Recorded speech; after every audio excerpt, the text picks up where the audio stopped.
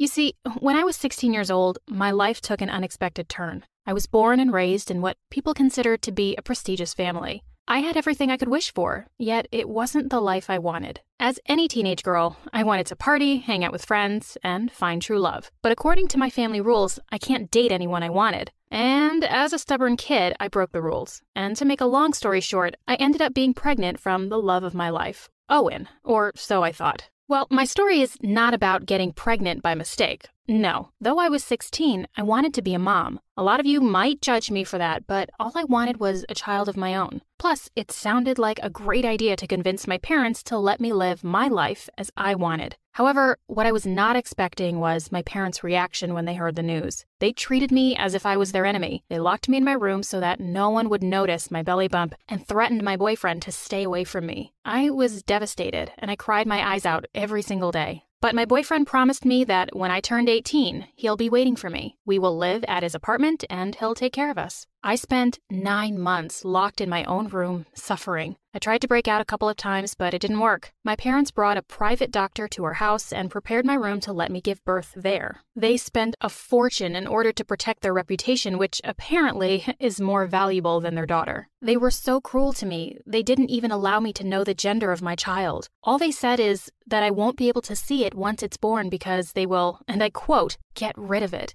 I begged them to let me hold it or even see it before they took it away, but they just refused. They were heartless. When it was time to give birth, I saw the doctor's tag and memorized his name. I memorized as many details as possible so that when I find a way out, I'll go and look for my baby. I promised to find and protect my child no matter what. After they took my baby away, I was in a deep depression. I felt like part of me was missing and I just couldn't take it anymore. Each passing day, I hated my parents even more and aspired for the day I'd break free. Years passed and I turned 18. For the passing 2 years, I was planning my escape and saving money. And when the day had come, I left a note to my parents telling them that I'm gone for good. I was heartbroken for how they treated me, so I never looked back. I even wished that they would suffer as much as I did when they took my child away. The first thing I did was go to my boyfriend's house. I was so naive, thinking that he would wait 2 years to be with me. I caught him living with another woman that claimed to be his girlfriend. When he saw me that day, he was in a huge shock. He told me that he had lost hope and never expected to see me again. I asked him about the baby, but he had no clue. He said that he tried to search for it, but he had nothing to direct him. So he just had to give up and start over. I was surprised by him. I mean, this is his child.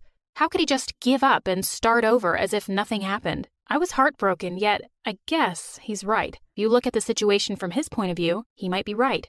My parents were too strict towards him, threatened him a couple of times, and he hadn't any piece of information about our child. Plus, he was kind and promised to help me look for our baby. He cooked me some dinner and we talked. I gave him all the information I had, and he assured me that he'll find our baby. Once we were done and I was about to leave, he asked me if I had anywhere else to go. I replied, no, but it's okay, I can rent a room at a motel or something. However, Owen was a good guy and offered me to stay for a while at his apartment. Honestly, I couldn't say no because this was part of my plan from the beginning. His girlfriend was mad. I could tell from the look she had on her face. Yet I didn't care. I am the mother of his child and I have a right to stay at his place more than she does. But what I didn't expect was what happened next. As I was unpacking my stuff, I heard their voices, kissing. I mean, I know I'm the outsider in this house, yet I expected a little respect for being the mother of his child. The next day, when Owen's girlfriend left for work, he came to my room and apologized for what had happened. He explained that it was hard for her to accept what he'd done for me and she wanted to prove to me that he's hers. I appreciated his apology and actually felt kind of bad for him. I mean, he is facing a heart issue. After our conversation, we looked up the doctor's name and found the name of the hospital he works for. When I arrived there, I was shaking. And when I saw the doctor, the whole thing flashed back to my memory, and I could hear my baby's voice crying. I had a breakdown and I started sobbing. Owen held me in his arms and the doctors rushed to help me. After that incident, I was finally calm and able to speak to the doctor. However, he refused to tell me anything. He just asked me to leave and never return. But I couldn't give up on my baby, so I came back the next day and looked for him. But to my surprise, there were huge guards that dragged me to a black car outside of the hospital. No one even dared to help me. They drove for what seemed like an hour until we arrived at an abandoned house in the middle of the woods. But what made my jaw drop was when I saw my father standing in front of me. He was the one who did this to me. I couldn't believe a normal person would do such a thing to his daughter, but that was just not enough for him. It's not enough that he didn't apologize or anything. He gave me a plane ticket and some money and said, "You are a disgrace to our family. Just leave and start a new life away from us." That is just unbelievable. What a cruel father. He continued saying that I should just disappear and never try to come back or look for my child again, or else. I was helpless and powerless, so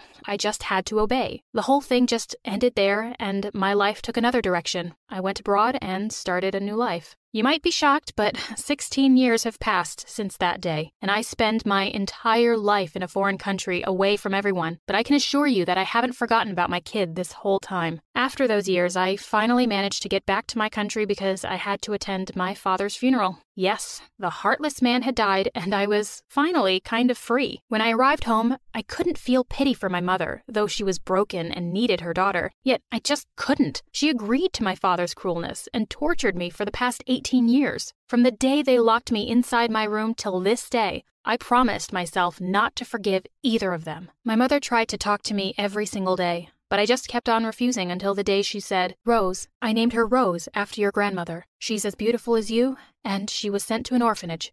My heart almost stopped when I heard those words. She gave me some papers and the address to that orphanage. She asked me if we could talk for a bit, but I just refused. I told her that I appreciate her help, but that is not enough to fix what she had broken inside of me. As I was leaving, I saw her shedding some tears. Though I felt bad, I was too angry to just forgive her, so I headed to the orphanage as fast as possible. When I arrived there, I was trembling and shaking. I was terrified and started wondering how Rose would react when I finally tell her that I'm her biological mother. However, as I expected, she wasn't there. I mean, she's 18 years old, and probably she'd been adopted or left to live on her own. But what they told me there made me at the edge of collapsing. My poor daughter had been transferred into a couple of foster homes, and 5 years ago, she was last adopted by a grown-up couple who lived in the countryside. After proving that I'm her biological mother, the lady approved of giving me her new address. I was overjoyed and relieved. I'm finally going to meet my daughter after all these years. When I arrived at her foster parents' house, I felt something weird. Suddenly, I had a pain in my stomach and I had trouble breathing. I pulled my car next to their house and noticed that I'm sweating. I guess after all, I'm too nervous to meet my daughter for the first time. I walked towards the door, shivering, and when I knocked, a weird-looking man in his 30s opened it. I immediately asked him about Rose, and to my surprise, he was shocked. He tried to pretend that he never heard of her. I knew he was lying, therefore I offered him money, and it worked. After all, no one can say no to Benjamin Franklin. That man said that she used to live at this house with his aunt, and when she died, Rose refused to stay with him, so she went to live on her own. I was heartbroken and immediately started to cry. My poor daughter.